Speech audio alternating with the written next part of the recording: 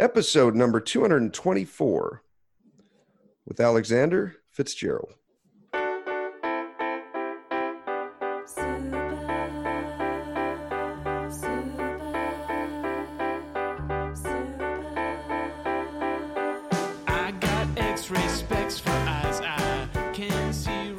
Welcome to the Heads Up Poker Podcast. This is Steve Barton. This is Mike Snyderman. Yes, sir. Alex Fitzgerald. Dragged into hell, kicking and screaming. How are you, my friend? Oh, pretty good. Pretty good. Good. Well, we got Alex on again. Okay. Last time he was on. What is this cocksucker selling? It's like isn't it? He's got a free gift, actually. Okay. At the end of the show. Yeah, it's a free 3-hour training pack. I have not seen this one, so I'm super excited. Okay. But, yeah, we'll see. But yeah. So how was your first month? Did you already do your marathon? I'm sorry, Steve. I don't. No, I have it coming up when March 8th. So okay. Wow, that's in about a month. Okay. It's coming up. I think you were bumping up in mileage as you went along. Your last time I spoke to you, you did 14 miles? Is that? I did 16, and maybe not the last time we talked, but the furthest I've gone now is 16, and that was a bitch. I just did a race. I did a 10K race, which is only 6.2, but I increased my time by 20 minutes from the last time I did it 8 months ago. So I am getting faster. But the distance part, man, is just brutal. I've got a 20-mile run coming up, I think, in the next week or so. And I'm pretty nervous. It's no joke. It is no joke. You're not that nervous. I'm sure you're still taking action on your bet, right? Have you got any action? Oh, okay. No, I haven't. Nobody bets against Barton. Not even listen to the show, for God's sakes. Maybe I'm just a little, but I don't know. Under 5 hours, I mean, anything could happen. But we'll see. From checking out your Twitter, I saw you had a nice score. Oh yes, I did. The Super Bowl. That was the most fun game I've ever watched in my life. I was at an interesting point in that football tournament. So I was at a point where the Super Bowl is worth 10 points, and you got to pick KC minus 1.5, or you got to pick San Francisco plus 1.5. And so talking with my brother, I was on the phone with Mark Alioto for an hour yesterday, and or on Sunday. And because if I took third, I was either going to get third or eighth, depending on the point value and the movement, what everyone picked, Third place was worth 6,530, so 6,530. And eighth was worth 1,600. Okay. So I was asking Mark, I'm like, do I, put some money on San Francisco and, risk my, lower my upside, but up my, my floor, so put, I could essentially bet it to even, you know what I mean? So that no matter what happens in the game, I win $4,000. You're free rolling. Yeah, exactly. And Mark was like, yeah, you got to put some money on the other side. He's like, take your payday, just take the money. And he's like, I'm in a similar situation because he put 300 on San Francisco as a future to win the Super Bowl. And that paid 10K come Super Bowl Sunday, right? And he's like, I put 3,500 on Kansas City because I got to get paid something, And he's like, and he saw this one is just a straight up coin flip. He's like, after all the analytics and everything, just flip a coin. It's either heads or tails. And to flip a coin on having nothing on one side and so much on the other, you got to spread it out. So how much should you lay off on the 49ers there? I was going to use some do Bovada, but I only had $250 on there. My buddy, I'm like, I'm not going to use this $250 a couple weeks ago. My buddy made a bunch of futures bets and stuff. He paid me cash to do it. Of course, none of them hit. So I didn't have anything on there. And I was talking to Mark, and he's like, you can throw some Bitcoin on there. And I'm like, okay, it's already noon. The game starts at 3:30, and I've got all my Bitcoin on a ledger, which I'll have to transfer over to Coinbase, which I'll have to transfer over to Bovada. And any of those transactions can take anywhere from 15 minutes to 3 hours, depending on how long the traffic is going. I'm like, I can't do this. So I drove up to my buddy's place in Santa Barbara, and we watched the Super Bowl at a cigar shop there. And the guy's girlfriend her dad runs a bookie. So I was able to, I pulled out all the cash I could in the ATM, which was $1,000. And I had a couple other dollars, and I gave her $11.50 to win $1,000 on San Francisco, like 10 minutes before the game started. It was kind of funny too, because when I was handing her over $1,000, she's all right, cool. Well, good luck on your bet with San Francisco. I'm all, actually, this is going to sound pretty jacked up, but I'm going to be rooting for Kansas City the whole time. Right. She's like, what? Why did you just hand me $1,000? So I probably would have handed you more if I could, but the ATM would have only given me $1,000. So that was it. It felt kind of strange. I did feel kind of like a baller though, betting $1,000 and then rooting for the other side. I've never had, because the swing, it put me at 5,380 if Kansas City won, and 2,600 if San Francisco won. So I had like $3,000 on this game. I've never had that much money in a sports bet before. I think the most I bet is like $200 on the Super Bowl, and I really don't have any idea what I'm doing, so I just figure I'm doing this for fun. But this one, it was like, wow. This is, I mean, every play, I didn't miss a single play.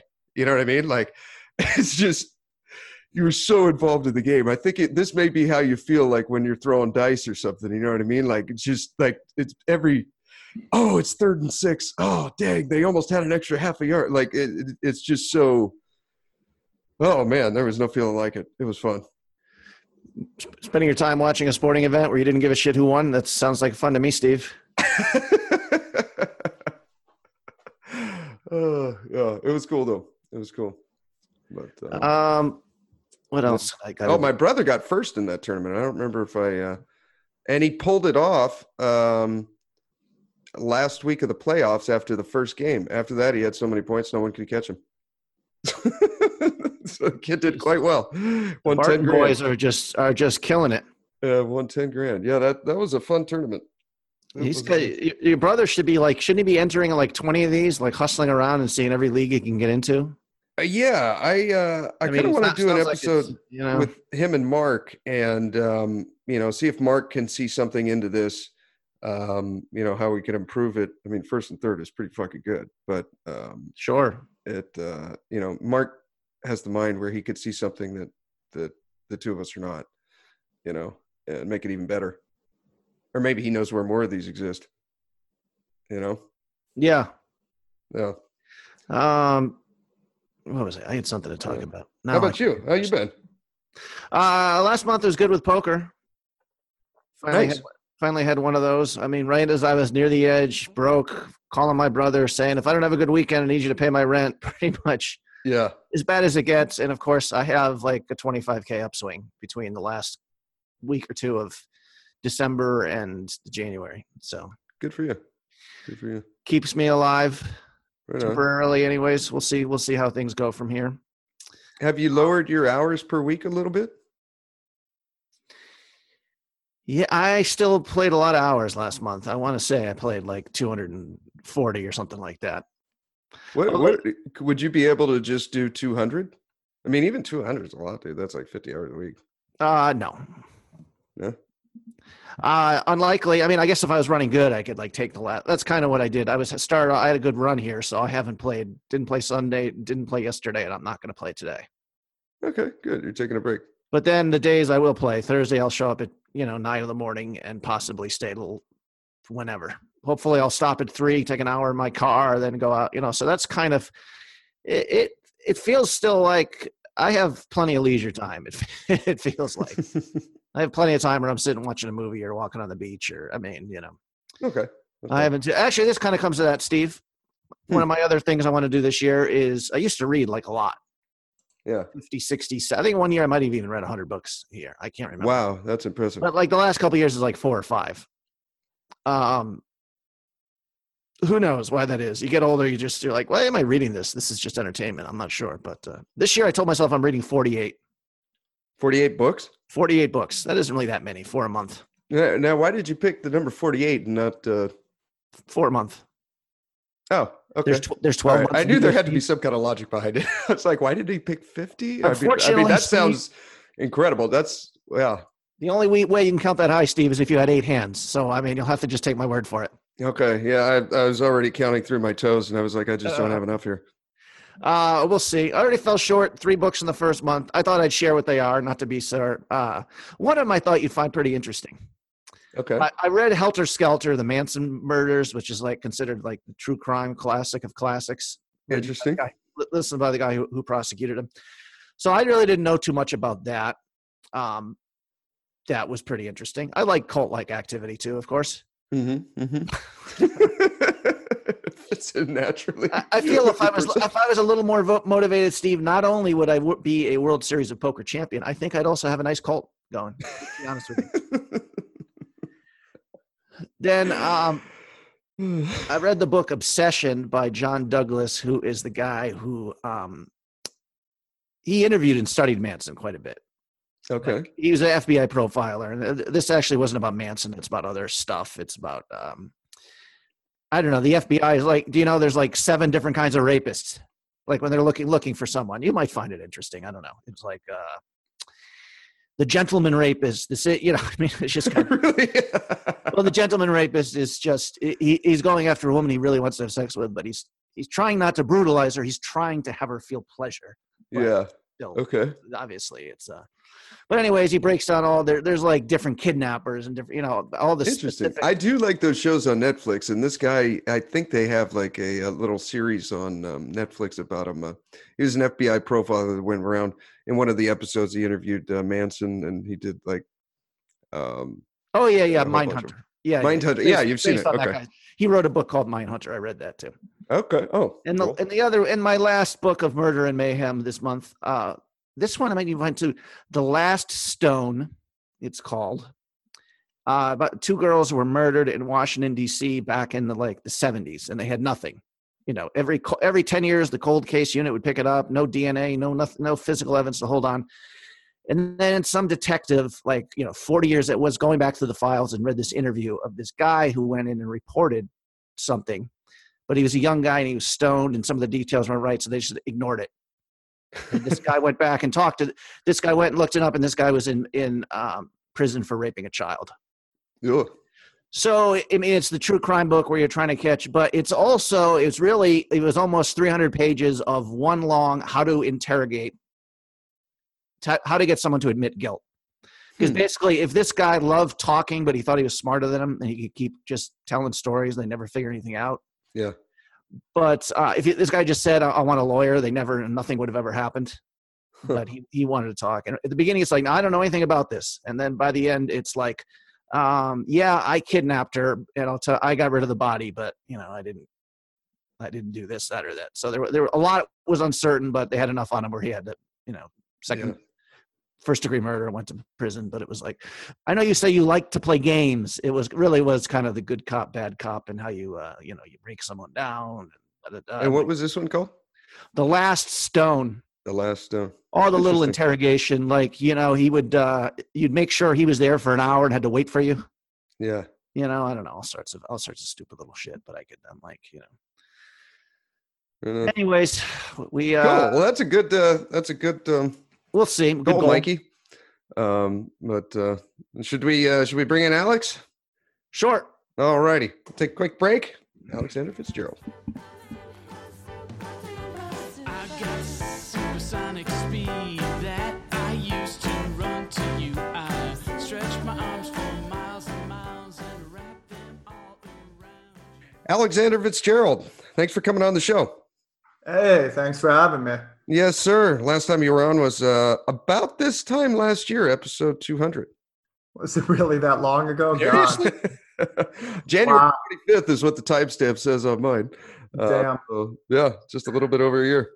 How you been? Last time I saw you, we're in New York. You got to see my drunken fireman buddies. Yeah, I've been good, man. How you been? I've been good. The football's over, so it's a little bittersweet, but it was a good season. What else have I been doing? Yeah, I guess I'm going to have to shift my focus from sports betting back to poker. You're gonna have to. Oh, you're not gonna bet the XFL? That's not an interest for you, I wouldn't even know how to bet that if my life depended on it. right? I know. Everybody keeps saying football season isn't over, and it's like, no, it's over. Like XFL doesn't count. Yeah. Not interested in watching guys run around an arena. Right, right. Oh, right on. Yeah, so you I have a question. go for it. What the fuck are you doing with your life? No, once again, my research for this, Steve, I did watch the video that Alex sent me. Thank you. But then I look at his Facebook and I get tired after like 30 seconds. If you look at in the last 3 months, the guy has been to Versailles and he's been to Camden, New Jersey. And you look equally as happy in both, I'd like to say. That sentence has never been said in the history of man. This man has been to Camden, New Jersey. No, how did you put it? This man has been to Versailles and Camden, New Jersey. Yes, sir. I've been pretty happy. I got to go to routine here now. I'm pretty happy with my life. Good. Can we ask about the lady there? I mean, Go for it, man. She'll laugh about it. No worries. You guys have been together for a while now, right? I can't remember your divorce. Is like you've been together for like 3 years, haven't you? Yeah, a few years, man. Yeah, it's been a little while. Yeah. I mean, isn't it time to get a ring on her before she realizes she can do better, or what? Yeah, probably. Yeah, I've kept it going long enough. I should probably get moving.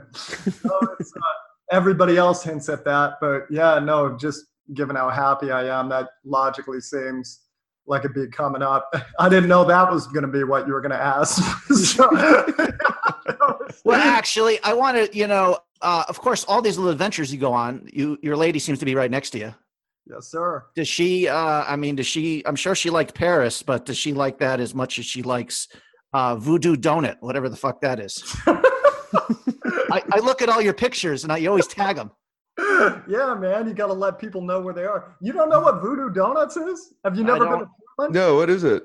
Oh, it's amazing, man. You go to this donut shop that's been in Portland since Christ was a corporal, and you go in there and you get like the maple bars with bacon on it and just 100 different little creations. And they got the grunge music real loud and homeless people yelling at you to give the full experience. It's a trip. Huh. Yeah, no, it's good times. Saw you went to the ballet. Whose idea was that? I bet you can guess that one, but it was it's fun. I'm cultured like that now. No, it was fun to it's fun to check out. It's fun to do different things. That's one of those things about poker. They always say that if you ask 100 poker players why did they do this, they'll all say for the freedom.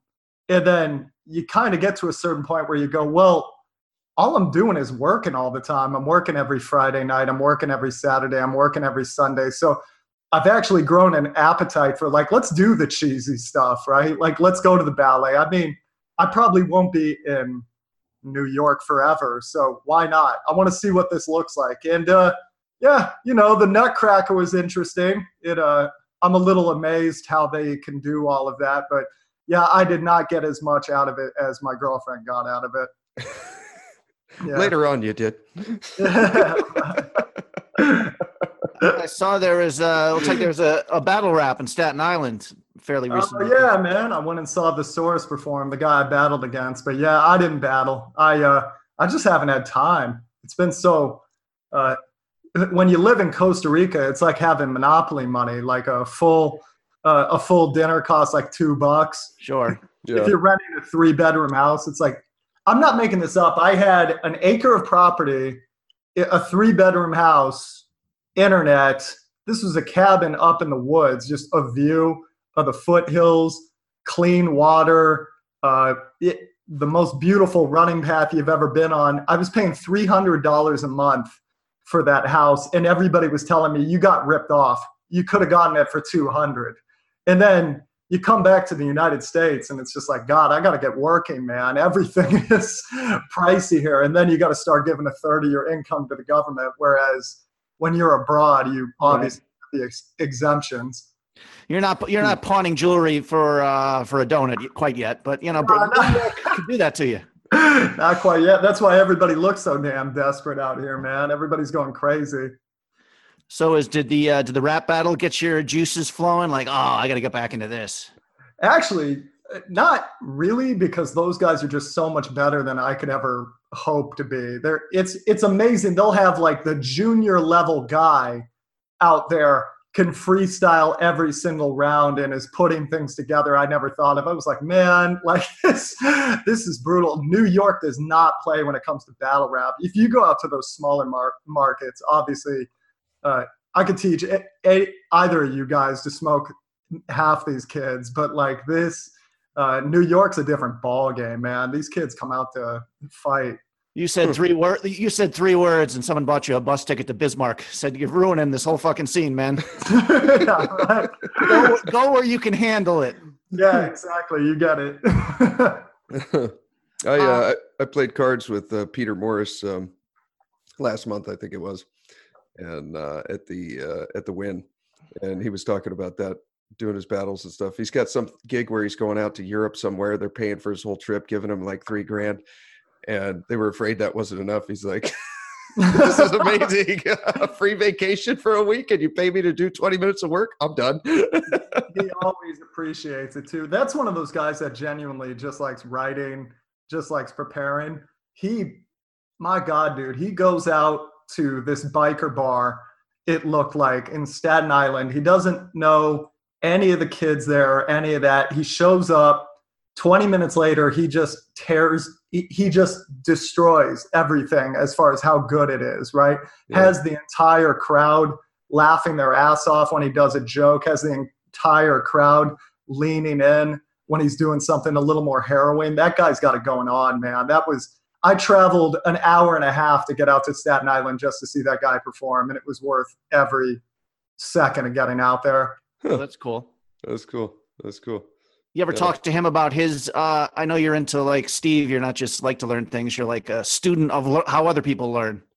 Did you ever ask do you know his method? I mean, does he does he have a special room where he raps, or he needs total silence or something like that? An album he likes to listen to get, I mean, these are the questions to ask him. I'm just curious if you kind of know some of that stuff.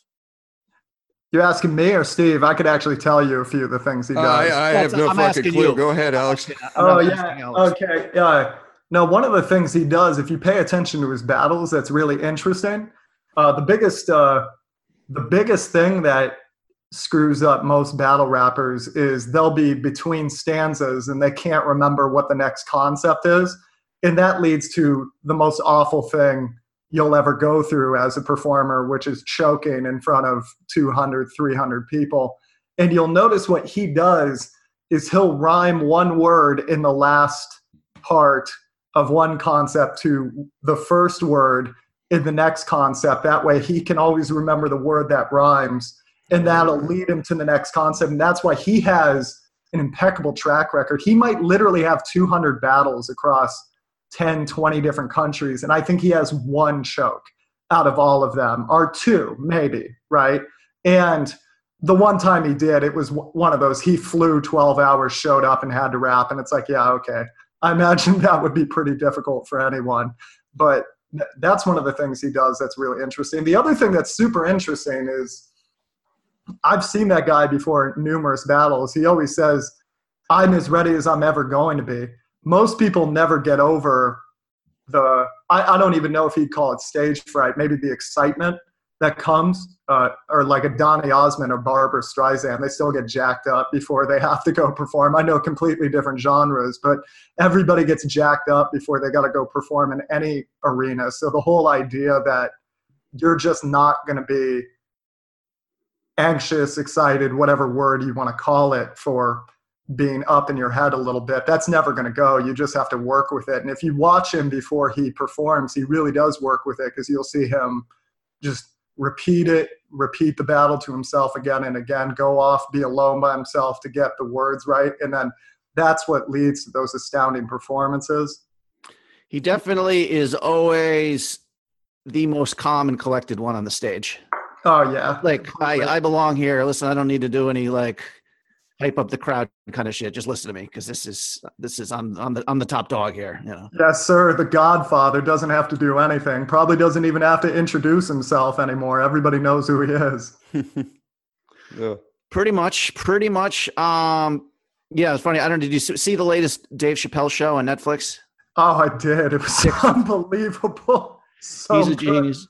But all I can think is watching that is like, how many times does he have to do it to make it like this perfect? And he knows exactly every word, like where he's going to be looking in the crowd, every expression. It's like, it's just fun to see like a genius at work, I guess. Oh yeah. I've been actually thinking about, is that the best stand-up special I've ever seen in my life? I keep thinking that a lot because something I noticed, if you go back and watch it, you don't really know his stance on any issue. He's just making fun of all of us. If you pay attention, left, right, center, he hits everybody, and you can't really tell what his positions are. Now, if you do a little Googling, you'll find, okay, he's a practicing Muslim. He probably has some affiliations, or he probably has some beliefs that run a little bit more conservative. But if you actually just take him, if you actually just look at what he's saying, he gets everybody in this time in society. And what was that one? The Anthony Bourdain joke might have been the funniest joke I've ever heard in my entire life. It was so brutal, but so good. That was. I gotta watch this one. You have to. You haven't seen it? Oh my God, you would really love it, man. It's the best comedy pulls a mirror to everybody and just shows us what we don't want to admit about ourselves, and it's flawless. It's absolutely flawless. You'll see exactly what we're talking about. Okay. But it's also he's reached a point of such fame and comfort with the audience, and knows like the best line or how he sets up the whole thing was, I'm going to do an imitation so you can guess who it is. He's like, if you do anything wrong in your life, and he's like, that's you. That's what the audience sounds like to me. And so basically a lot of it is about kind of.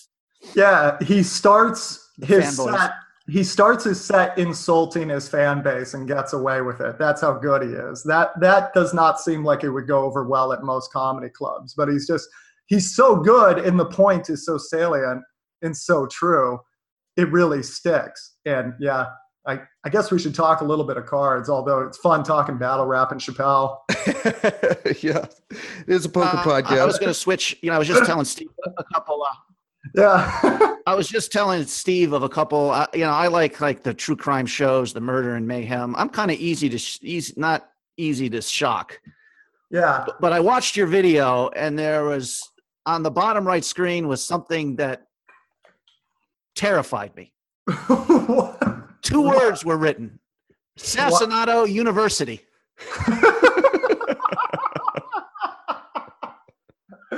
If that's not the goddamn end of Western civilization, I don't know what is. I quickly turned it off and ran to put on a documentary about serial killers. You know what I mean? Yeah. I mean, if you think about it, the serial killers are the deities in our society now. You think Aaron Hernandez jersey doesn't cost $500 on eBay right now? Women aren't swooning for him watching that Netflix special. Like, I could have straightened him out. I would have known what to do, right? It's so funny. Like, you can't become infamous really in America if you look at like what people cover. Like, oh, the Ted Bundy special. Like, oh, he was a good-looking killer. Let's look at him. I watch a lot of the true crime stuff too on Netflix. I enjoy it immensely. But at the same time, sometimes I'm sitting around, I go, what the hell am I watching? Like, why do they deify these people? Yeah. There's got to be something deep and dark in everyone's subconscious, or Dexter and programs like that would never be so successful because universally everyone likes them. I don't know why. There's something morbid about us there. It's the same thing. If you think about like football or boxing, it's like, what is boxing? Well, these two guys are going to put gloves on and they're going to beat the crap out of each other. And, that's all it is. Yeah. And it's a sport that's been around 3,000 years. And they have had boxers die. this year, not a boxer, multiple boxers. That's just a gladiator game. That's a fight to the death. And we still watch it. I still watch it. I love it. Yeah. But that's something, you're right. That's just something that's in our blood. And you look at football, that's just essentially warrior games. My tribe is going to take this pelt to the other side of the field, and we're going to stamp it down in your ground, right? Yep. Like if a Martian was looking down at us, he would go, oh, that's like the mating ritual of the males. Like, this is their dance, what they're doing. They slam their heads against each other. But anyways, I digress. That's an interesting point. I never thought of that like that. You know, that's no different than two bucks sparring or rams clobbering each other. It's the same damn thing. And the cheerleaders dance would be the female mating dance. Like, if any Martian was looking down, that's just what they would assume, right? Yeah. Yeah, anywho. The Martians would be wondering what you're doing in Camden, New Jersey, I think, as well. I don't know if they're going to be looking at people so intimately at each individual. You know? I was in Philly to play some poker, and we went to Camden, New Jersey, because they have an aquarium out there, and that was actually quite interesting. I'd never really gone to that many aquariums till recently.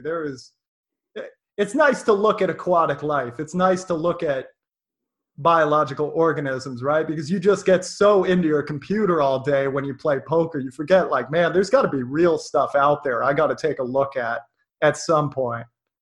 Yeah. You know, I getting back to doing this show. When I started doing this show, I never realized like how much poker stuff I would get.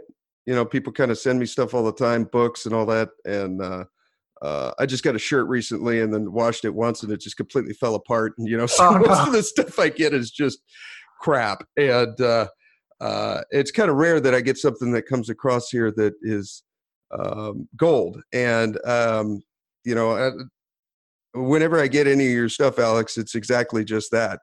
And whatever you put out on Tournament Poker Edge or your books or your videos, it's I love it. And so you got a 3-hour training pack for our listeners at the end of the show, right? And this one I have not seen, so I'm pretty excited. What's in it?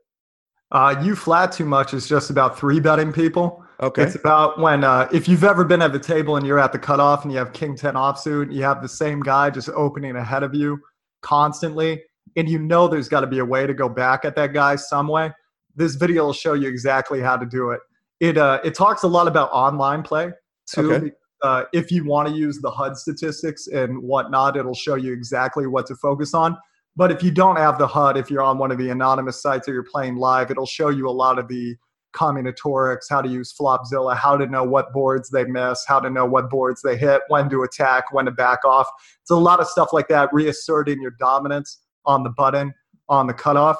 And yeah, it's free. It's like 3-4 hours long. I forget the official tally, but yeah, you can just check it out. Click on the link. You got to give us an email address to be able to send you the content. That'll sign you up for my newsletter. So every day you'll get a free podcast, an article, some piece of strategy advice. But yeah, you can just get the free pack and unsubscribe if you'd like, if you want to do that, if you don't want your email address anywhere. But yeah. Okay. You can get that by clicking on the link in the show notes. We'll put one right down there. Free 3-hour training pack. And, Yes, thank you. I appreciate that, Just Alex. the That's same, cool. I may be prepared. I watched a video on mastering small stakes cash games. Is that your latest video, or is this an old one I saw? That is the latest video. Oh, That okay, okay. Yeah, that one's 13 hours long. That one's a slightly bigger hike. Yes, that was really good, man. I got through it, and I want to go through it again. It took me a little over a month because there was a lot of stuff there, but you're just hammering the fundamentals. Yes, you know? sir. Yes, sir. And it was very, very good. No, I'm glad you appreciated that. I find something poker coaches do, and I'm not immune to this, is sometimes we really like to focus on little details because that's how poker players think, right? It's like, oh, look at this little detail. That means I should do that. Or look at this little detail. But that's kind of, if you're teaching somebody poker, that shouldn't be the first lesson, the second lesson, the third lesson. That should be like the 208th lesson if you're doing the small details, right? Yeah. It's like teaching cooking and you're you're focusing on the garnish, like in the first lesson, right? You should start with the recipe. What should you preheat the oven to? What are the ingredients list? Like what techniques you're going to need. And I'm glad you appreciate it. It's just the fundamentals, because once you know the fundamentals in 100 big blind cash game poker, it's a much more simple game. Did you feel like it made a whole lot more sense once you were done with the videos? Yeah, it did. Good. No, I'm happy to hear that. It was very good. And you have a lot of examples in there. You know, you're like, all right, Turbo, you're sitting down right here. You're at a 2-5 game. You've got 100 big blinds. This is the action. What do? You got 20 seconds. And it really makes you feel like you're sitting at the table there. You know, you can imagine the kid in the hoodie with the earphones on that you described on the button, and you're in the small blind or whatever, plug in the scenario. You know what I mean? It was cool. He's actually sweating bullets, holding a little towel to his head as he has to for 20 seconds. Yeah. No, I'm really glad you appreciated that, because that's I read something somewhere that if you just tell somebody something, they're going to remember 20 to 50% of it. But if you quiz them on it and actually kind of make them feel a little embarrassed and lost for a second, they're going to remember 80% of it. So I put every single thing in a quiz format, because that's how I learn too. Like when I take notes on a poker training video. That's why you do that. Okay. Yeah, exactly. It's a little bit of a hack to help people remember things, right? And it's fun because you can go back again and again and see how good you get with the answers. But it's the same thing if you're taking notes during a poker video. Just put everything in the form of a question, and then it's going to be in chronological order anyway. Then when you're done, read all the questions. And if you find there's one you can't answer, just go back to that part of the video and watch it again, because apparently that was the part you didn't check out. And then you'll retain 80% of the information. Whereas every single one of us has probably watched a training video before bed.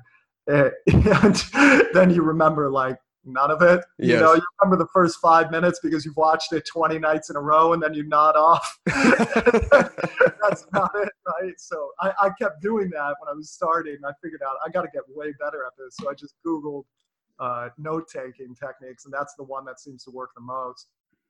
Okay. Where do you get that the, makes sense. Oh, go ahead, Mike.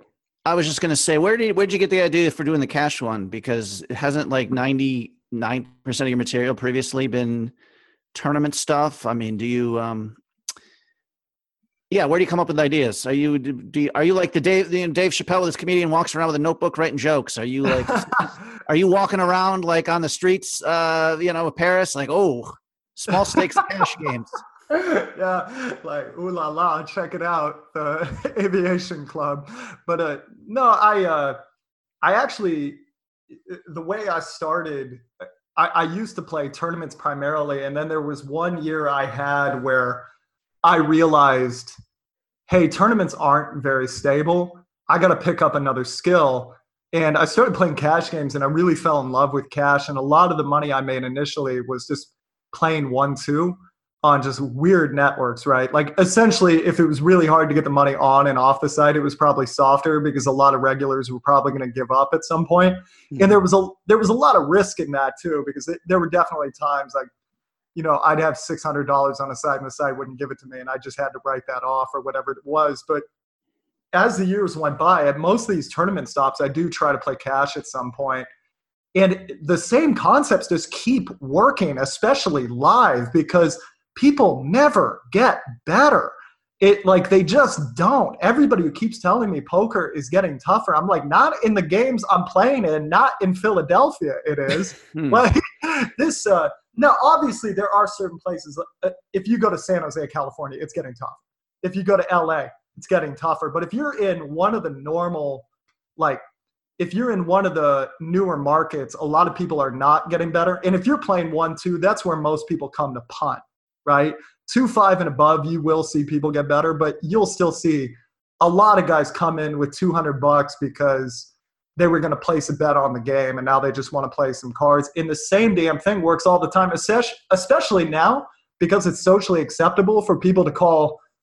You can 3-bet to whatever you want. They're probably not going to fold pre-flop. Yep. And if you do that with the right hands, you can play a very conservative strategy and make a ton of money with it. In fact, in that video series, I'm sure you guys saw this as you went through it, I tried to find the tightest player I could find out of my circle of friends. And I found a guy who short stacked his way to 6 figures. And I said, give me your strategy. And he literally wrote it on the back of a napkin. On a napkin, yes. Yeah, it was literally, he was like, that's it. That's the whole thing. I swear to you, that's it. And I know the dude and I believe the dude. And it's literally just like suited broadways, 8s plus, ace queen plus is what he starts with. And then he alternates it a bit based on the action. And it's not brain surgery. It's people call too much out of position, and you can take advantage of that with short stacks to begin with. And then as you move up to 100x, you can take advantage of that continually if you just learn a couple post-flop tricks. Yeah. Isn't it, you're talking about live, I mean, maybe isn't online cash gotten really tough though? I mean, I heard like it's tougher to beat 1-2 online than it is to beat 5-10 live. Oh, hell yeah. It's tougher. That's a really good point. Yeah. This stuff will work at like 25 NL, 50 NL, and 100 NL on softer networks. And especially if you get on the networks you should be playing on, say, if your country's got a lottery website and they have poker on it, that actually, I think Canada has one of those and Sweden has one of those. You can play on that. Or if your sportsbook has a poker site or something like that, you will find softer action. You will find softer action as long as the software is atrocious. And the hunt is on now, but it's been liberalized a little bit with Bitcoin, because back in the day, there was no way for any of these fly-by-night sites to get money on and off. Yeah. But Bitcoin, like they can just set it and forget it. They just automate the whole site. Like practically, they've gotten to shave down so many of the employees because they're not working with payment processors like they used to. It's just all Bitcoin. So there's spots out there you got to work harder for it. But yeah, if you're trying to be 1-2 on PokerStars, that's not technically, I guess that's small stakes, but you're going to be playing with guys who are 24 tabling and are looking at analytics every morning and drinking their coffee and taking their nootropics and, meditating and like doing 100 push-ups. And I don't want to play poker with those people. I want to play with drunk people watching hockey, man. That's what I'm looking for. I love that. Your first lessons are pick the right table. Yeah, game selection. That's 90% of the game. You can right. Yeah, just don't play with players that are better than you. Right, and then we literally talk about how to play the top 5% of hands. Pick the right table. Pick these hands. It's like I could literally leave, and it would be worth the price of admission at that point. Right? It sounds unfair, but that's it. A lot of it's private games too. If you can get your ass in a private game, and I'm not talking, if somebody invites you to a private game from a casino, be extremely wary. But if your buddies are programmers at Microsoft and they have a little 1-2 game going, learn to be one of the boys, right? Go in there, and if they beat you in a pot, you got to clap them on the back and go, nice hand, right? And remember little details. That's all. This is what I've heard. That's all Chip Reese used to do. Is he was just so good with everybody in Vegas. They only wanted to play with him because he'd remember, children's birthdays and stuff like that. Again, this is all stuff I heard. I don't know this firsthand. But yeah, once he sadly passed, that was all those games dried up because people didn't want wealthy people do not want to get worked over at a poker table and have it rubbed in their face. If they get to play with a pro who is good at the table and is kind to them and on occasion beats them, but still cheers for them when they get one over on them, they know they're a losing player, just like a lot of people know they're losing in roulette when they play. But they'll still love the experience so much they'll keep coming. And you got to have that touch, which is really difficult to have, and you got to be able to find the games. I've heard, people say pretty much what you're saying is that the people long-term who make the most money in poker are the ones who know how to get in, know how to make rich people have fun at the poker table. Yes, it's the whole thing. It's all private games. It's all my buddies who are doing the best, and when I've done the best, a lot of it is private games, and a lot of it's getting the money out though, which in some of these private games is. You can also find really soft games where it's not as safe. That's another way you can play. And we've all heard about those games, but I wouldn't recommend that. It's all about, if that's why you got to have a social network that isn't just poker players. It's not a bad thing to keep your day job if your day job gets you meeting people in other industries who might play poker. Everybody plays poker. If you bring up, you guys have experienced this. If you guys talk about poker at any party, every guy above the age of like 23 has a poker story. Everybody and their mother apparently played poker for beer money in college, right? Nobody lost in college. They all played for beer money in college, right? Yeah. And all these people play, a lot of them do play poker somewhere. It's just about getting in these games and seeing what you can do with them. And a lot of them have their own, this is a new thing. There's private poker software now where a lot of people will use poker software and they'll settle up later. So you can get in private games like that as well. But a lot of it's schmoozing, and that's kind of the art form. Yeah. Yeah. Your whole section on that, getting into private games, I'm like, that's an aspect that I've never really taken the time to master. And I remember, Tim Kelly from TPE. Oh yeah. He was telling me, he's like, that's really like what I do. He's all once a week I go play private games, and he said, 3 out of 4 times it's a winning session. Yeah, exactly, because he knows what they're doing. Yeah. You don't have to be the best poker player in the world. You just got to be the best guy at your table. Exactly. And whatever they want to play for is what they want to play for. Yeah. That's it. And yeah, Mr. Kelly's up in Canada, right? Yeah. Lot of games there. There's a lot of games in weird places like Alaska. Not as great at internet as the rest of the country. So what do people have to do all day? Especially you get back from fishing, you got this money burning a hole in your pocket, and it's a little while till the bar's open.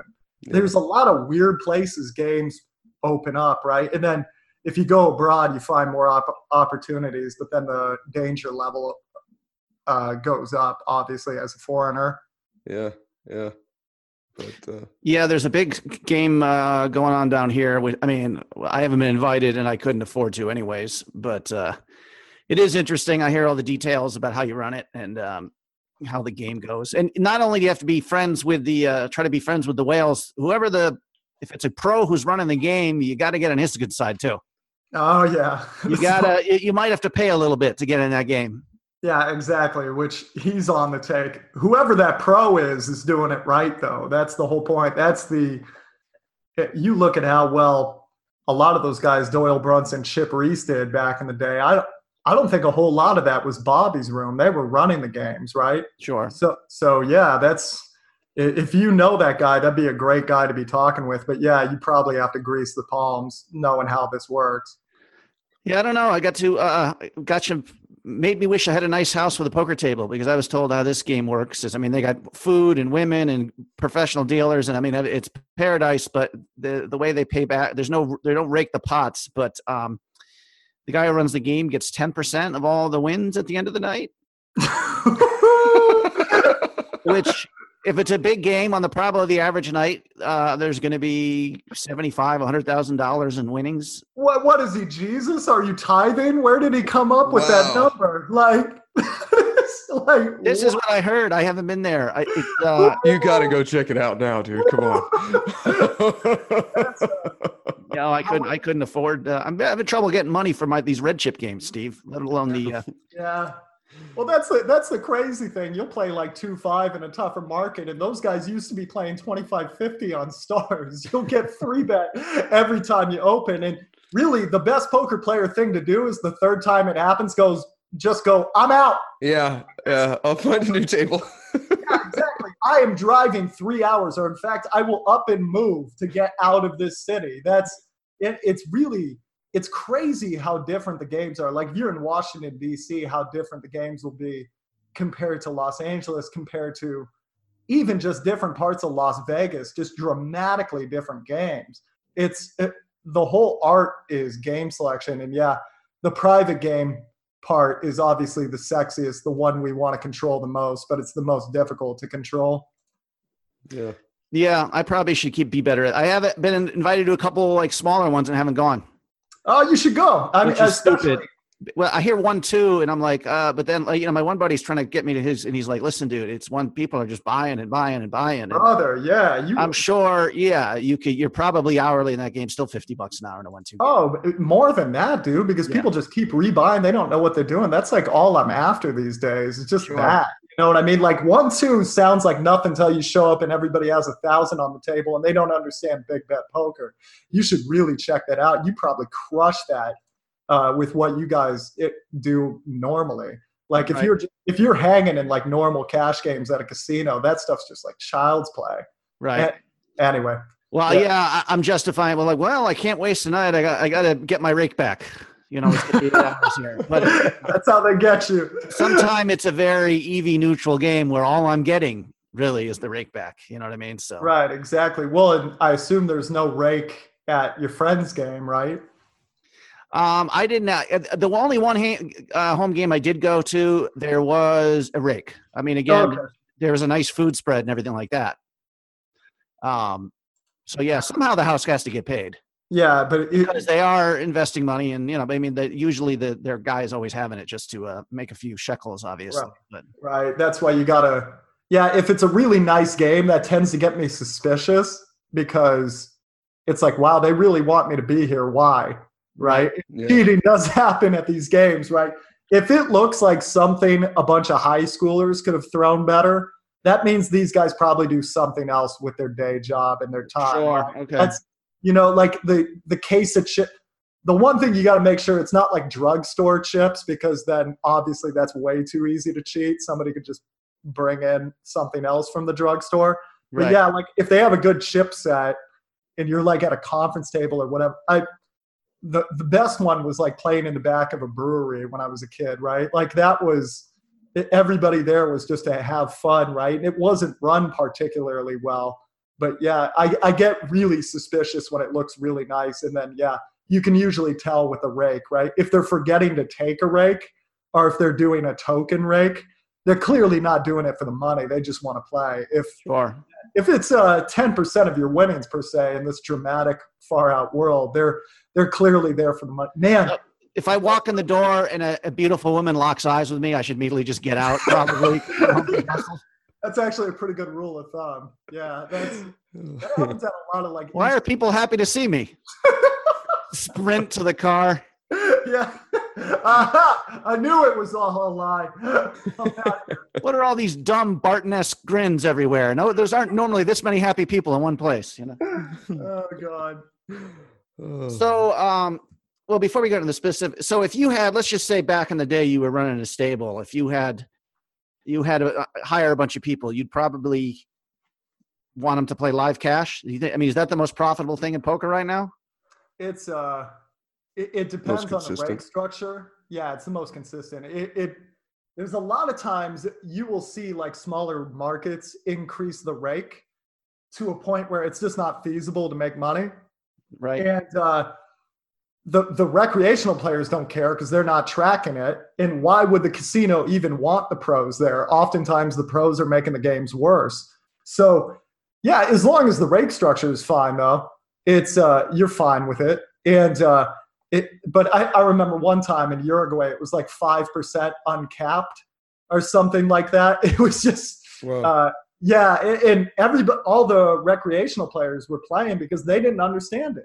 Right. In Budapest, I saw the same thing. It was you try to do the math, like how many pots have to happen before all the money is off the table. And it's some astoundingly low amount. They're just trying to take all of it. But yeah, if you see like a normal reg structure and yeah, that's definitely the most stable.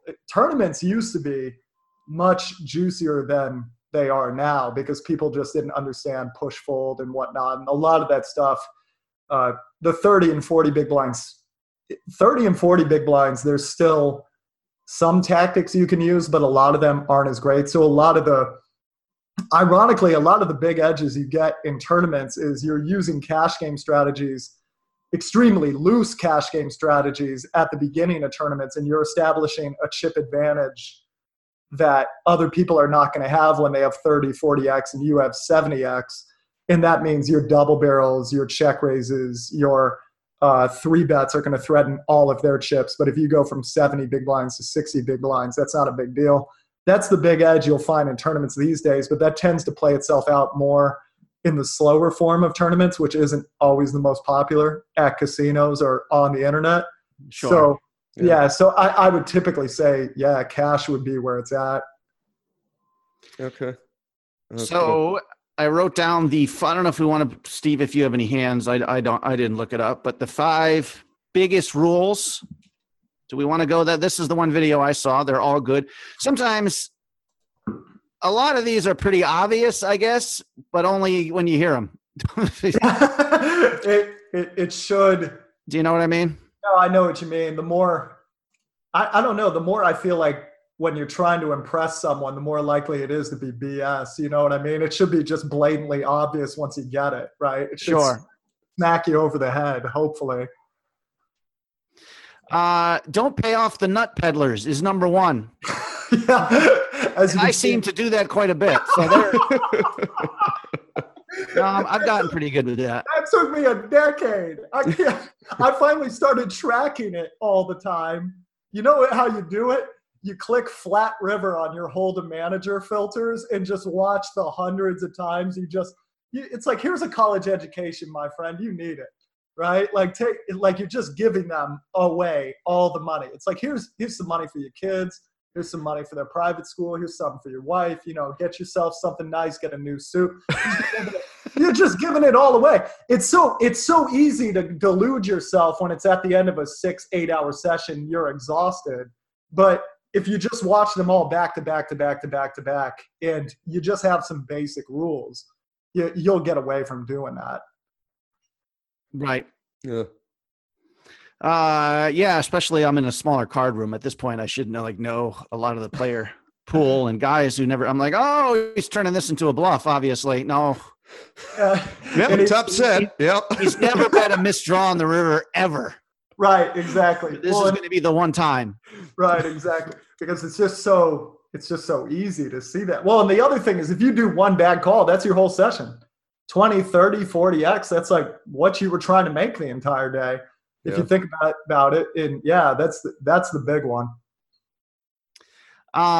Number 2, pissing away money with bad C-bets. Yes, sir. A lot of people do that. Yeah, I mean, to really know your C-bet strategy, this is a major investment of time, right? I mean, this is going to be a lot of time with Flopzilla. Well, you can start with some basics. Yeah, you could look at this for the rest of your life if you really want to get into the solvers and everything and get optimal frequencies. But you can start with some basics that'll help you, which is typically if a guy's a little nittier and he called you from an earlier position, you open from, low jack, he calls you from high jack, and he's a little bit of a tighter player. Most of that's going to be like big pairs, it's going to be big cards in pocket pairs. So if you see a flop with 2 cards 9 or higher, he has just hit it all the time. Like just all the time. He's hit it. He has a pair. He has a pocket pair, or he has one of the pairs on the board, right? So that's an obvious one you can start shutting down with. But versus, let's say a guy calls you out of the big blind. Well, he's calling with like 35% of hands. So if the board comes with 2 cards 9 or higher, you can try a small bet. He's out of position. It's very likely he's missed most of the time. But yeah, you could start with just some basics like that. And if you just save a couple C-bets per session with what I just said there, that's 3.5x, 7x, 9x every session. And then, yeah, obviously in the videos, we go through a lot more of the common spots. Multiply by 2,400 hours and you see. Right. Yeah. Right. It all adds up. I mean, I don't know if you could get you can't get a general enough rule here, but like you open and the difference between 1 caller and 2 callers. Oh, yeah. For your C-bet frequency. I know there's a couple of hands I think you kind of touch about this. I don't know. My default, I'm sure it's obviously wrong, is that I'm always, not always, but I'm obviously C-betting when I think I have the best hand and I want to get called. Mm-hmm. And if I C-bet where I'm bluffing, I want to have some back doors. Yeah. That's a good start. Yeah, that's really good. Well, the big thing is if you're multi-way, essentially, if you look at the combined time that people will both miss in a multi-way pot, so let's say you have 2 callers. If the big blind completes, that's a much wider range than, say, cutoff button calls you. Yeah. But anytime you have 2 callers, generally both of them will miss the board between like 25 to 40% of the time, depending on what the board is, right? So let's give that an average of 33%. Well, if you bet half pot, your bet would need to work about 33% of the time. So should you just be firing with nothing? Are reverse implied odds? Absolutely not. But if you're doing what you're talking about here, which is firing with some backdoor equity, that you can actually work, and you don't have to bet half pot. If they both just bricked, there's a really good chance, especially on the high card boards where they don't have any overcards, it's really likely they might fold to like 25% pot or something like that. So if you got some backdoor equity and you think you can get away with instead of half pot, maybe 40% pot or something like that, you can start finessing it a little bit like that. But the one thing you don't want to do, which you see a lot of guys do, is like raise, get called in 3 spots. The board comes ace 2-8. They have king queen. It's like, oh, that ace hit my range. Lead 75% pot. It's like, session's over. The money's gone. Because my guess is one of these 4 guys has an ace, right? If you look at it combinatoric-wise, there's 16 different ways to make an ace X, right? As opposed to 4 different ways to make a suited connector, for example. So it's a little bit more likely the guy's going to hit one of his big cards, and that most common big card is going to be the ace. So yeah, with 2 players, you can finesse some c-bet bluffs. At 3, I would just start giving up, right? That's a lot of that's going to be like hit the flop and continue poker, or hit a lot of backdoor draws on a real hit or miss board and continue poker. Makes sense. Yeah. Number 3, not 3-betting enough. Yes, sir. I think we know your thoughts on 3-betting, the beauty of that, especially to isolate. I've been kind of on a short roll for a while, so I've been doing like playing pretty nitty here, which is profitable. There's times though where I'm like, normally I'd be 3-betting where I'm just like, okay, I'm in position, let's see a flop kind of shit. Right. Probably not optimal thinking. I'm trying to think of a good example where we're not 3-betting enough here. Would like be 10-8 suited on the button to a loose opener or something, or what do you? Yeah, well, I mean, even like pocket nine. Let's just say someone opens 5x early position and you get 3 callers. Right. Pocket nines. Let's just say pocket nines on the button versus the small blind. How are you playing them different in terms of flat or raise, bet sizing? Right, you could get away with either. Like a call there is totally fine. And you can definitely squeeze if you know the first guy opens too damn much and all the cold callers call 20. If the first guy's opening 35% of hands and all the other cold callers are some of the special stuff you see on the East Coast, like king 2 suited's flatting, 5-8 suited's flatting, by all means, raise it up and set up a jam on most boards, right? And if everybody folds their pre-flop and you just pocket the 20x, that's amazing. That's great. Yeah, it's a huge deal. But let's say the first guy's on the tighter side, second guy is a little bit more careful. He's one of the smarter guys in the card room, and he cold calls. By all means, just cold call there, because that's a little that's obviously a little concerning. What worries me is when it becomes always call, even in the situations where almost assuredly you have the best hand. And with 100 big blinds, I know this sounds crazy, but that's not a ton of money. Like 200 big blinds, 300 big blind poker, that's when it gets really messy, right? But like you can get 100 big blinds in if you're the dramatic favorite with 1 raiser and 3 callers, pretty easy, or set it up versus wilder players like nothing. And what I get worried about is when sometimes 3-bet turns into always call, because then that puts us in a situation. We tend to do that when we're running bad. And the problem is it puts us in a spot where we have to start hitting flops like all the time in order to continue. There's not going to be much getting everybody to fold or getting overcards to fold that would have hit the flop or anything of that nature. So that stuff does worry me. If you're on a short roll, I would say short stack. Can you buy in for 40, 50x? Yeah. You can buy in for 60 big blinds, I guess, would be the cheapest buy-in. A little different. Okay. Yeah. Okay. So yeah. I guess, I think not 3-betting enough is also like you're calling too many 2-bets with mediocre hands is probably another way to say it too, right? Yeah, you can get away with that if you're a little deeper. Like let's say you're 150x deep and like the whale at the table is 150x deep. if he opens at 2.5x and you have 10-7 suited, you can make that work if nobody's going to squeeze you. The problem is when you're down to like 88x and now you're calling everything and the first guy who opens not that wide at all and somebody's squeezing behind you, then that 3-bet becomes the thing about 3-betting is it's just a clarifier.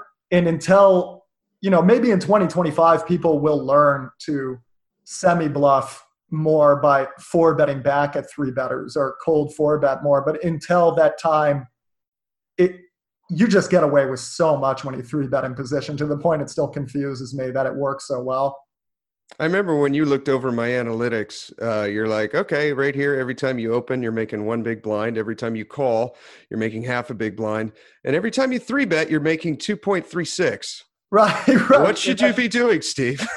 Right. And after you look at 1,000 databases and you see the same thing, and I just assumed I was looking at things wrong or something. Like there must be some trick to this, right? Because it just seems if you 3-bet in position, people just fold too much to you on the flop. That seems to be the big thing. A lot of people go, let me see if I can hit this flop. Okay, I missed this flop.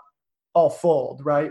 And something you can do is just highlight their worst hands in the range to make sure they're not making like 3 big blinds with their best hands, and then the crappy hands they 3-bet bluff are actually dragging everything down. Not to make sure, not to look at everything as this big category. But even when you filter for the bluffs, a lot of guys still get away with it. It's out of position where all bets are off. If you 3-bet out of position, like you are not a coward if you get scared of that. Like things can go wrong very rapidly. It just seems that even if you're making mistakes in position 3-betting, a lot of times it can work out as long as you do the right sizings, which we talk about quite a bit in that pack. Yeah. Right on. Not isolating raising enough. Oh yeah, that's a big one. Is trying to not squeezing enough. Yes, sir. Is that what essentially means? I've had a trouble with this one a lot. Yeah, it's tough. When I play, I'm playing a fair amount of 2-3 with a 400 cap. Maybe 10 to 20% of my play is at there, and the rest is at the red chip. Sometimes I go in and the 2-5 doesn't begin. But it's hard to get heads up in that game. Oh, yeah. People just like seeing flops. Oh, yeah. We talked about that. Yeah. Maybe we talked about, like, I'm like, I've got a lot of hours logged in with only like $13 an hour there. So something's not right. I know I've got to maybe start limping early position, because like when you're only playing 130 big blinds, that again, your SPR can get, if you squeeze and 3 people call. Well, I would start looking at one of the easiest things to play with in Card Runners EV is just jams pre-flop, and seeing if there's times, like even with shorter stack jams, like you could short buy, and if like they just want to gamble with you, play to that. There's a lot of times if you can only buy in for 60x. I found a guy that made 6 figures. Just all he does is sit there for 80 hours a week and just shoves the best hands. And people go, you know what? I hate you doing that.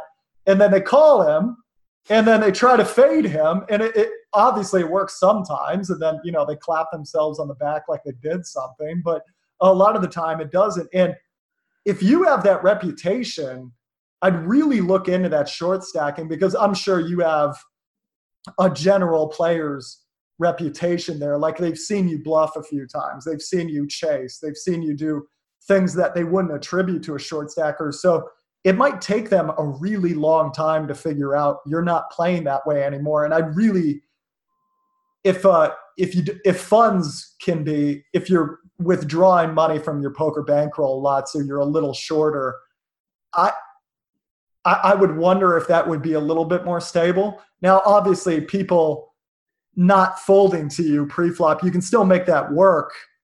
And we show that in the series, or I show that in the series, just with like really huge squeeze amounts. And if everybody folds, that's fine. But a lot of times you might not get one guy, but you'll get so many guys calling that if you just do it with the best hands, it's pretty much one pair poker. If you make one pair or retain one pair and you shove, you'll oftentimes get called by a crappier pair and make good money. Now, the problem with this is you want to talk about variance mountain. obviously, I'm sure you're figuring this out with your $13 an hour, is I would bet a lot of that's variance because you're getting a lot of, when people see you got a few big blinds there, they just call with everything, and sometimes they run you down, right? Right. Yeah, so that's the variance. Well, I'm short rolled. I mean, I can afford this game. It seems, although I'm just thinking we just described that. There's another casino I was playing at quite a bit, and there's one guy. I usually think if people buying short, they're definitely recreational or not good. Yeah. And in a 1K game, this guy was always buying for 500 and 600. I was there always when the game began. Mm-hmm. And he would always seem to double up, though. Exactly. Because, yeah. And then I'd pay attention. I'm like, I mean, he's still, I don't know if he's a pro. He plays too wide, but he also understood like the stack. I mean, if you're 3-betting, guys just have to fold your 3-bets a lot when you're playing off 100 big blinds versus 300.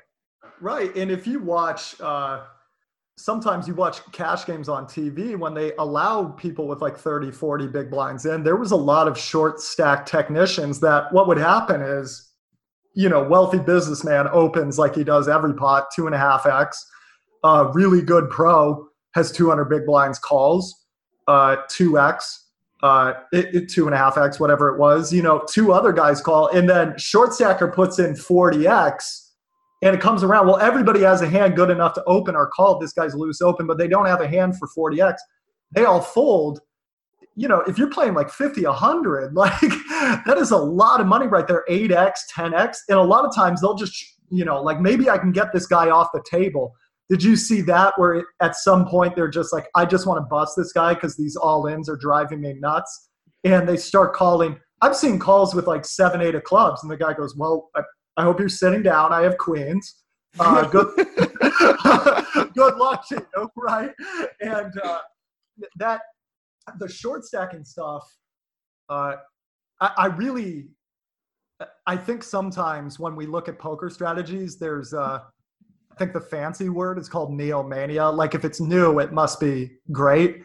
And the more complicated it is, the more we think it's valuable, right? Like, ooh, this must be like really technical. It must be getting edges I can't even fathom. But I'm really attracted to like, what is the simplest way to make money? I want the dumbest possible way to make money. And I don't care if it makes me look intelligent. I don't care if people cuss me out. And the dumbest, easiest way I've found to make it is short stack. And I played with that a little bit. My buddy has played a lot more with it. And you just see so many guys. The rat holing. Yeah, it's rat holing. Some of the doesn't like some of the websites like find ways to prevent that. Like if you get in one game, take a quick hit. Oh, but what you can do is you have your short stack strategy, and then you double up, and then you would be fine. Just go back to your full stack strategy. Oh, okay. You got in there for half price, right? And then here's the beautiful thing: your HUD stats will be like 11-9, and then when you get full stack, maybe you're like 26-18, but like overall it's going to say 17-15, which is never what you're playing, ever. Like what they're reading is not accurate ever, right? Because you have two modalities that are on separate sides of the spectrum, right? Your value only range when you're short because you're just looking to get it in. Right, exactly. And obviously if they have more advanced HUDs, they're going to see through that pretty quick, but a lot of guys won't. Right? A lot of guys don't have time. They're playing so many tables, they'll look at it. And don't forget, most of the new sites won't allow HUDs. Those don't exist in a lot of sites, right? So they're just going to see you playing like a net for a really long time, and they'll kind of have it in their head, so-and-so's a net.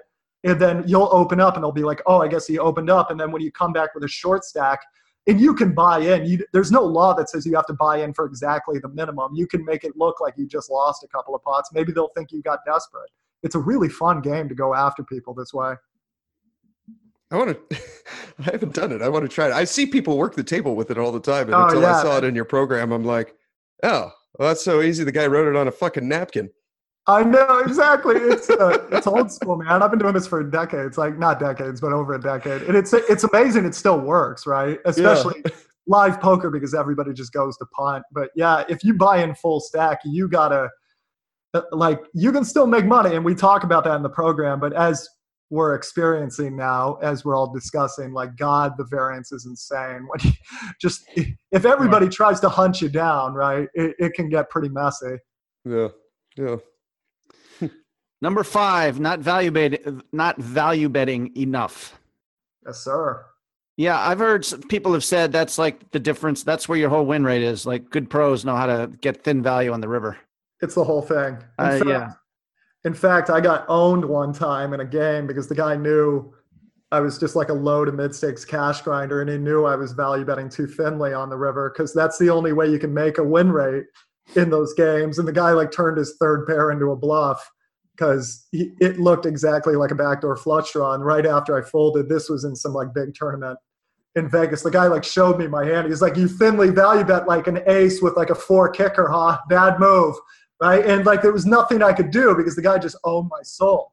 Right. That's where the whole like turning hands into bluffs becomes a big thing. But you don't have to turn a hand into a bluff most of the time at low stakes because nobody's value betting thinly enough. It's just top pair, top kicker are better, or they're missed draws. That's it. And a lot of guys get sick of betting their missed draws. So it's just top pair, top kicker are not are better.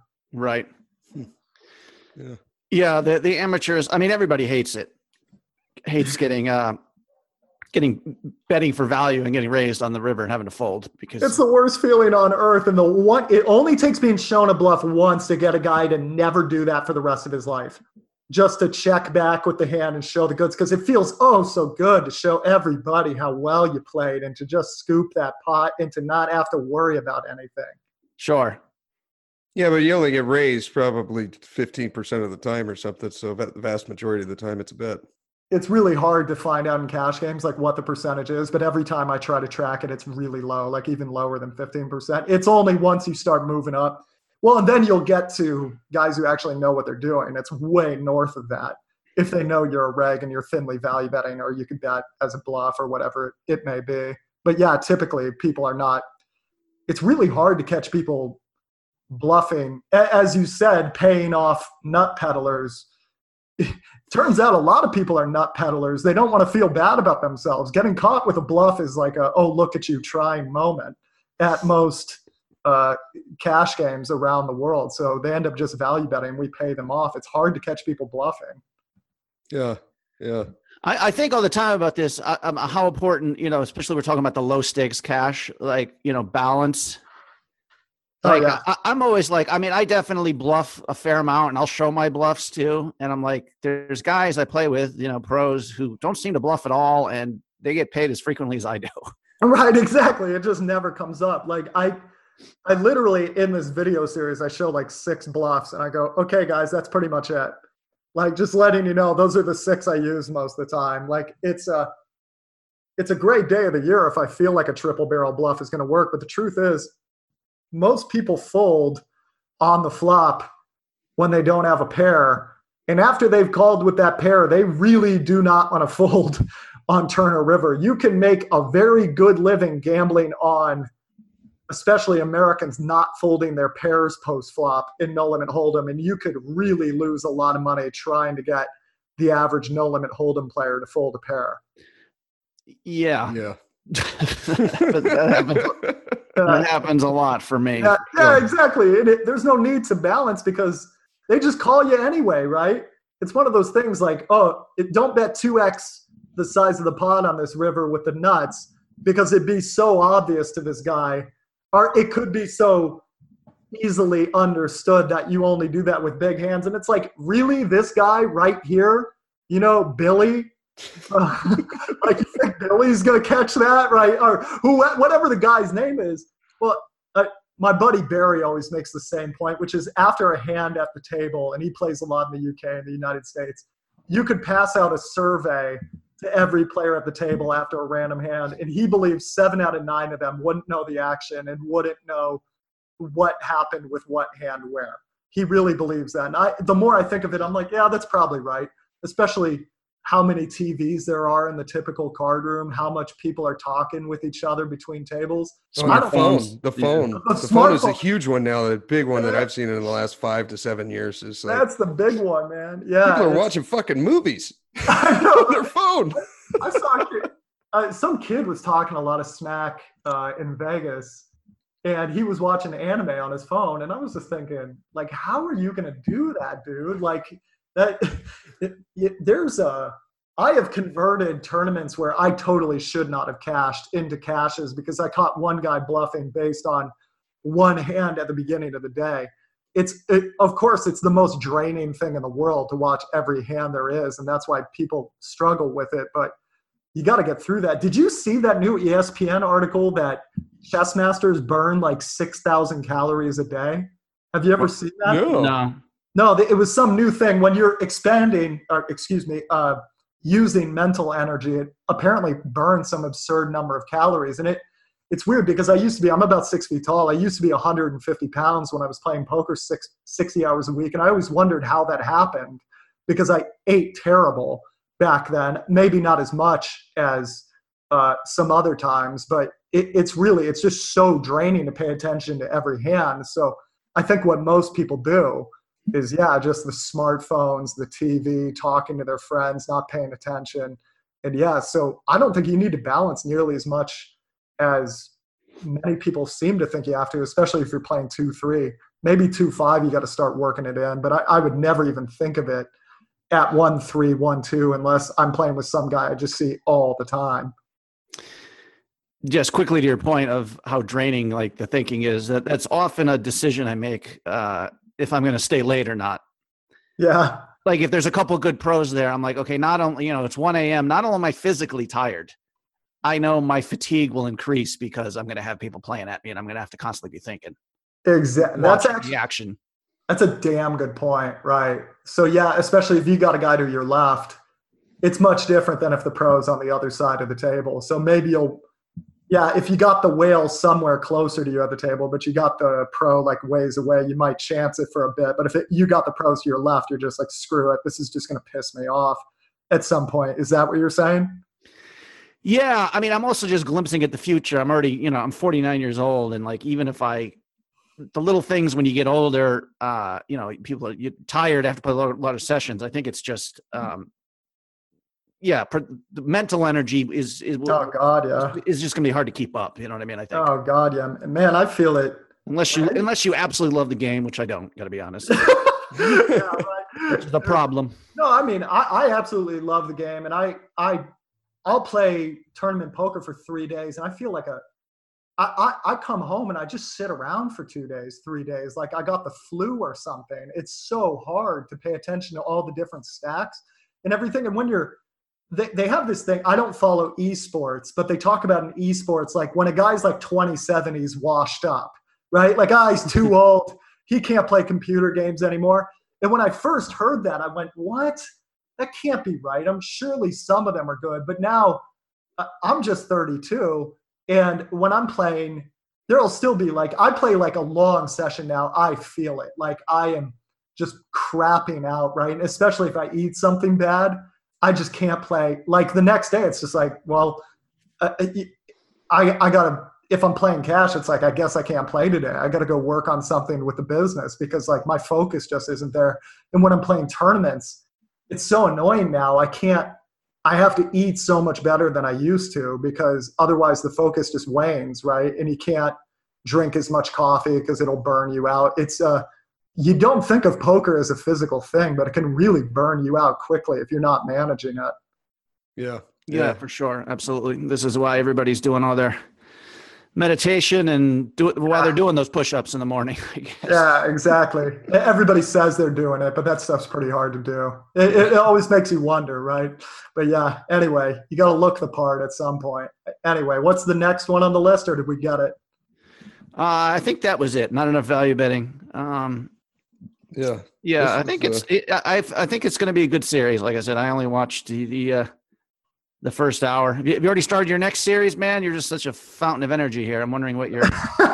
No, I think that's it for a while, man. I'm not doing a new series. It's just working on the list. I'm trying to play more. It's I just want to play more. I would never call myself a professional anymore because that's unfair to guys like you who are still in the trenches. Right. And like, you know what I mean? That's just not fair. It used to really piss me off when a guy would call himself a pro and he'd be so poised and he always seemed like he knew the answer. And then like 20 months after you met the guy, he goes, oh yeah, I'm a programmer. 4 days out of the week. And it's like, well, obviously you're not worried about any of this with me. I'm like, I've been taking your advice as like gospel, right? But no, I would never call myself a pro again, because that's not fair to the guys in the trenches, like really having to go at it. But I've just been playing a lot more lately, and it's just so online. Yeah, online, typically. Not as much tournament poker. And I do try to get out to some WPTs every year, the WCP main event, and just some of these smaller tournaments, just trying to get out to like Pittsburgh, Philadelphia, DC, Baltimore, Montreal, a lot of these places around here where it's just newer markets, right? So you'll see things like in Philadelphia, I was just loving it. First guy opens under the gun, 5-8 suited, middle position, calls with ace-8 off. I squeeze to like 21x with ace queen off, both call, obviously. Board comes like 8-5 break. I check back. Anyway, they kind of give each other a conspiratorial look after the pot is over. Like, we got him. And I'm just, 2020? Are you serious? And then, of course, I see stuff like that. And I'm like, I got to get out and play. But yeah. Is there going to be a casino in New York soon? I remember that was always something that was discussed when I was out in the East Coast. I haven't, because so much money leaves the city going to Foxwoods and Atlantic City and stuff. I'm sure, obviously, there's enough people there to support a big casino. Are so, I'm sorry, I didn't mean to cut you off. It cut out a little bit on my end. They are so broke. I would be shocked that it didn't happen. You know what I mean? Like, they're always talking about the budget shortfalls and stuff like that, right? And they're this close. I think the last time online poker was on the ballot, if I'm not mistaken, it missed by one ballot. So that's going to be, you would assume that's going to happen very soon. And then I think pot is decriminalized already here.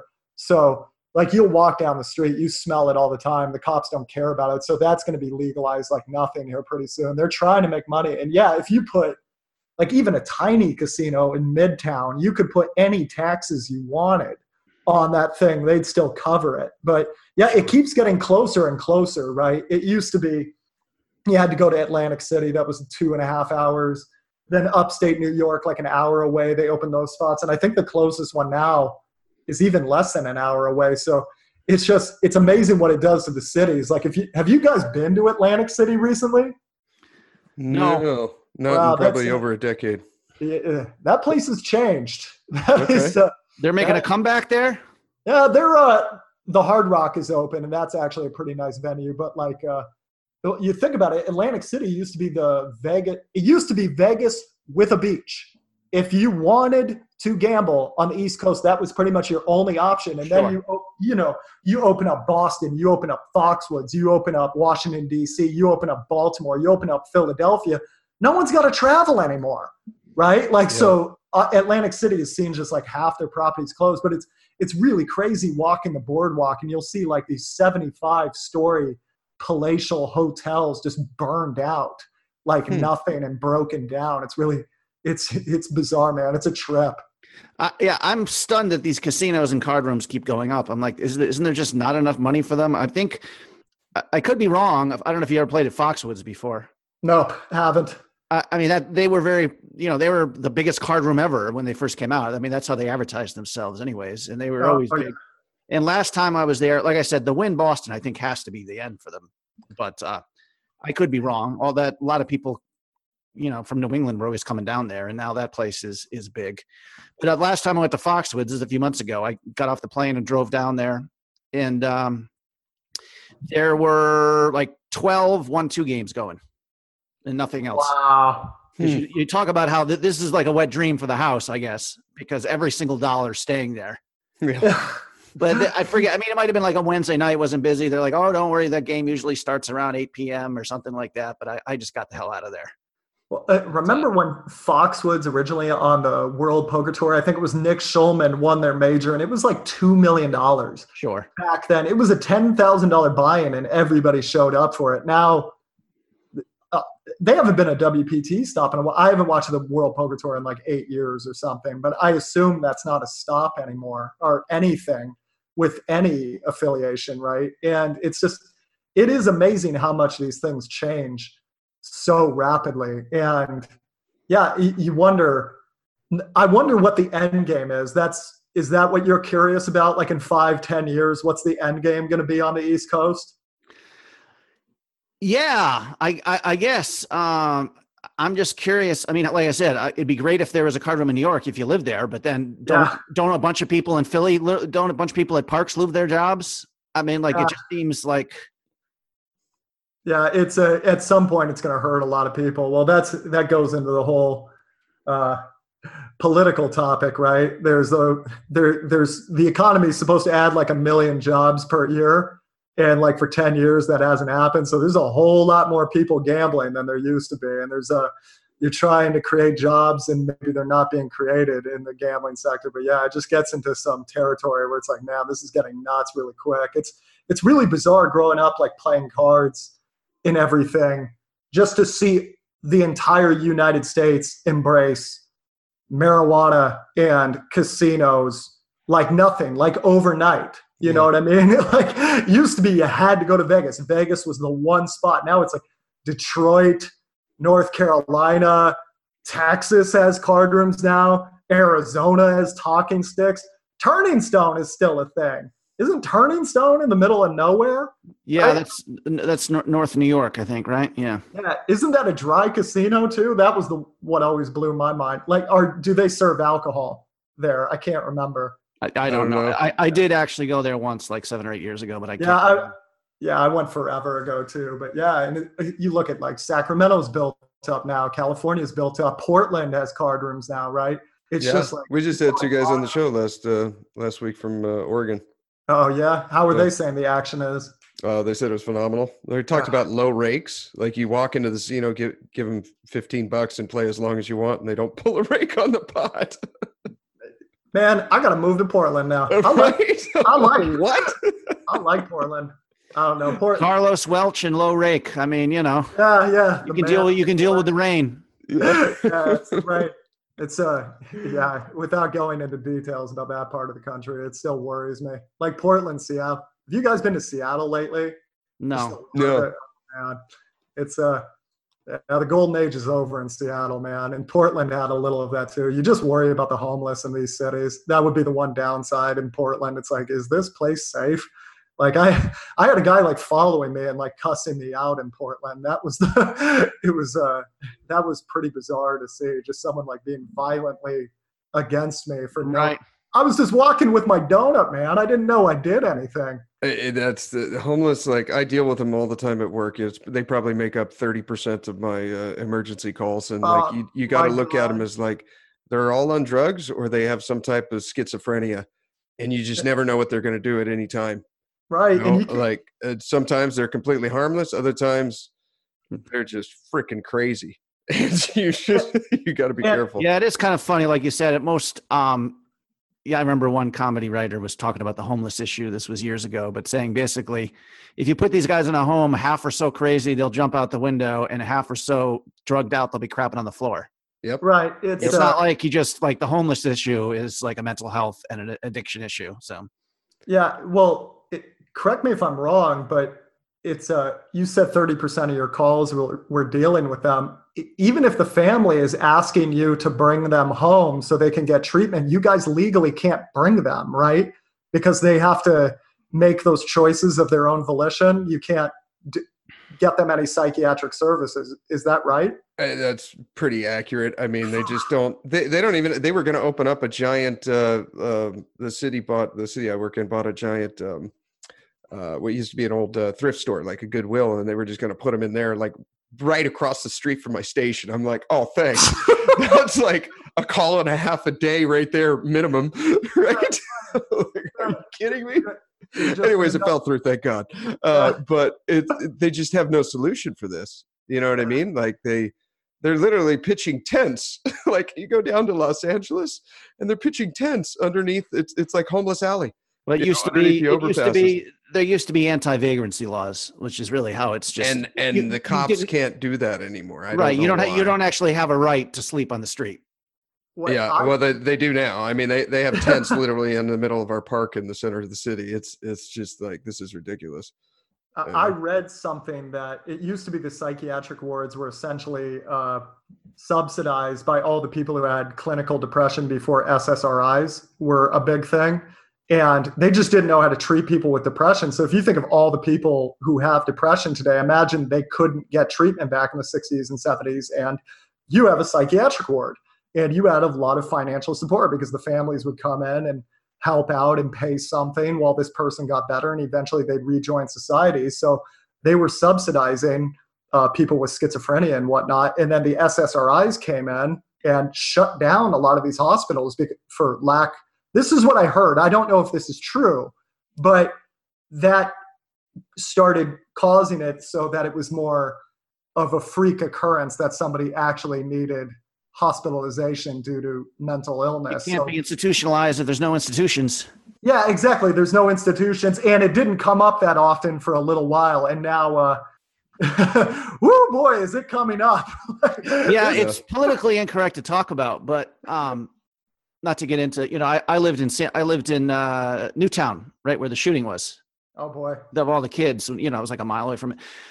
But in Newtown, abandoned, we used to have like two, like massive mental institutions, which had been closed down through all the legal things, like you said, like 30 or 40 years ago.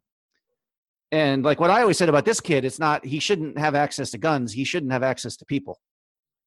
He should have been locked up and throw away the key. I hate to be insensitive. I mean, you have your nice do-gooding lawyers running around making sure there's no cruelty. Right. But if you're, when you're 20 years old and if you refuse to speak to another human being, including your mother, if you're staring murderously with just getting a haircut at the barber, it's like people, this isn't really, society doesn't have to endure this, I don't think. But, that's just my own. Right. No, I completely agree. There's got to be some giant place we can put them where there not. We went on a call the other day for a homeless guy punching himself in the face in the middle of the street. Like, the hell am I going to do? They need help. Like, do you have their social security numbers memorized at this point? Because it's the same guys calling in every time. Oh, we got our regulars. Almost Daniel. Yeah. When he's punching himself, do you bring him an 18-ounce glove and just say, here, go ahead. Just, this will hurt less. Yeah. God. It's and the cops, like, they don't even really know what to do with it. Like, they could take him to jail overnight or something. Okay, so he can't smoke his crack pipe until the morning, but you let him out and he just goes right back to doing it. I don't know. It's not up to you guys. You're not mental health professionals. Like, no. Right? No. Well, what I keep being told is a lot of these people's families want to bring them home, but the person who's clearly off their meds or using a substance goes, I want to keep living on the street. And there's just nothing you can do at that point. And I don't know all the details, but that makes it really sad because I'm sure a lot of these people, if they could get better, even after a couple of weeks, they might go like, oh my God, thank you for coming and getting me out. But instead it's just like 6 years and then they pass unceremoniously. Yeah, I have seen briefly, sometimes we'll go on calls where the homeless people are at the family's house and it sounds like they're trying to do like get clean or something, but they haven't been. And so the family calls us and now we got to take them to the hospital and they're just right back on the pipe. Good times. You got any of those calls on Christmas? Yeah. Surprisingly a lot. Yeah. I want to come home. I took a class on basically how to be ready for meth labs. So when you walk into a house, because we go to 10 calls a shift that in some house you've never been in before, and how to recognize when you've walked into a meth lab and look for tripwires and also get out of there before the fumes get you and stuff like that.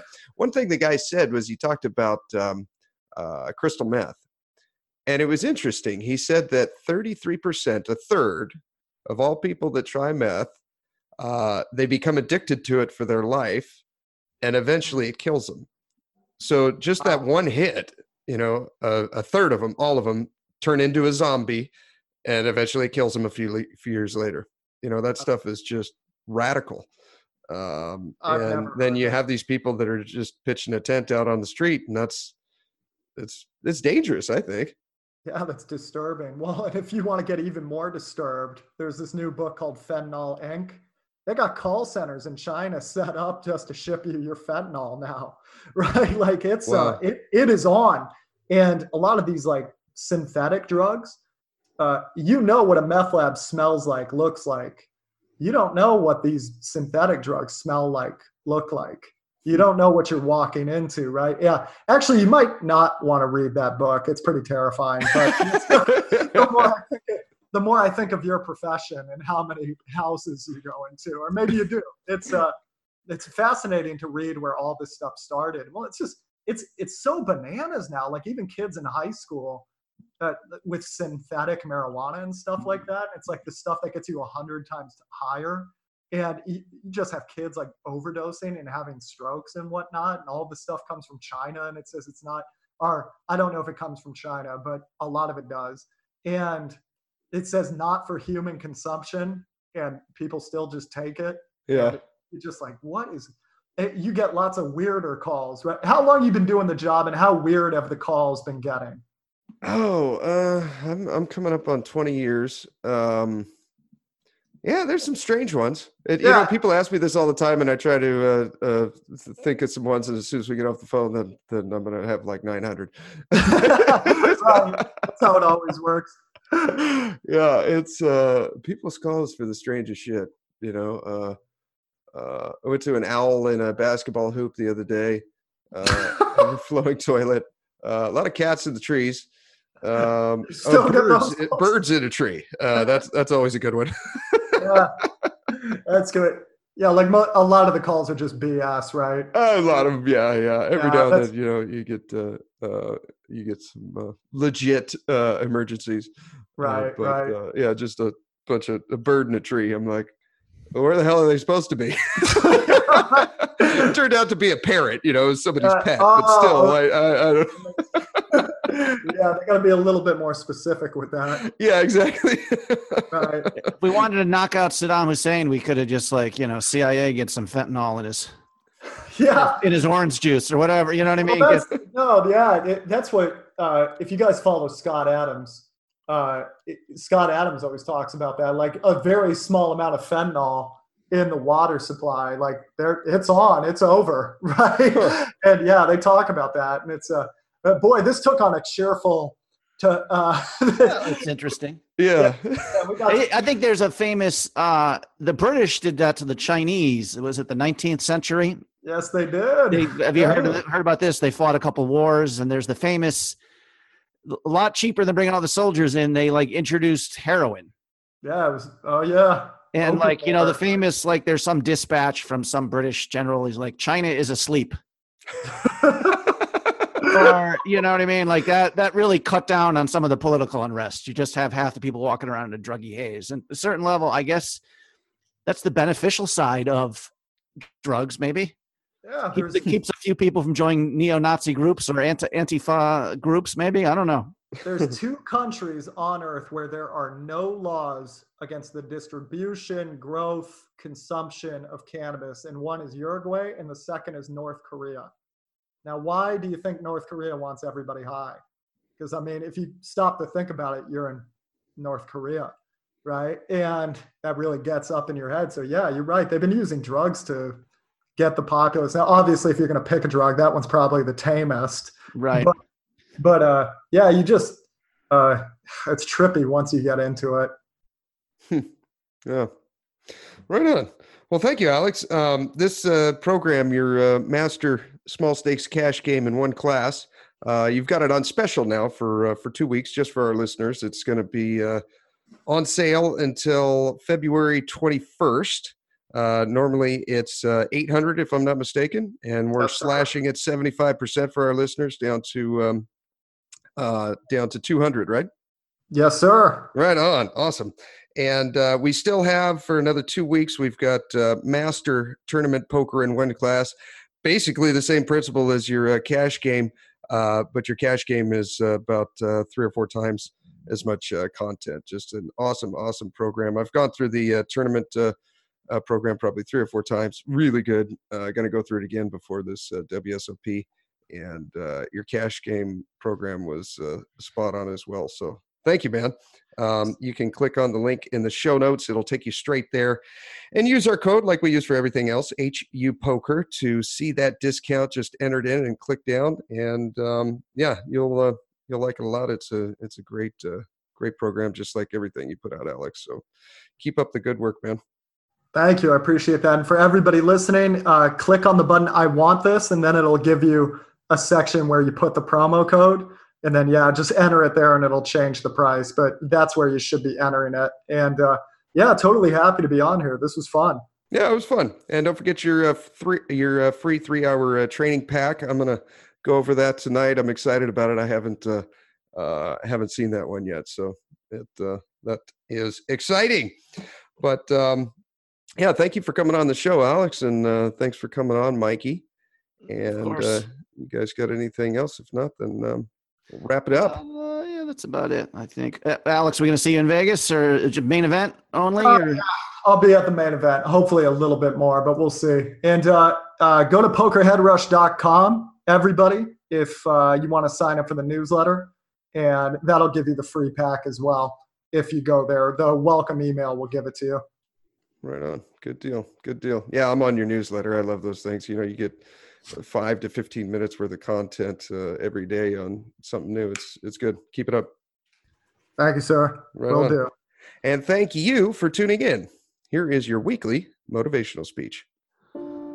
It is not the things we do in life that we regret on our deathbed. It is the things we do not. We don't beat the reaper by living longer.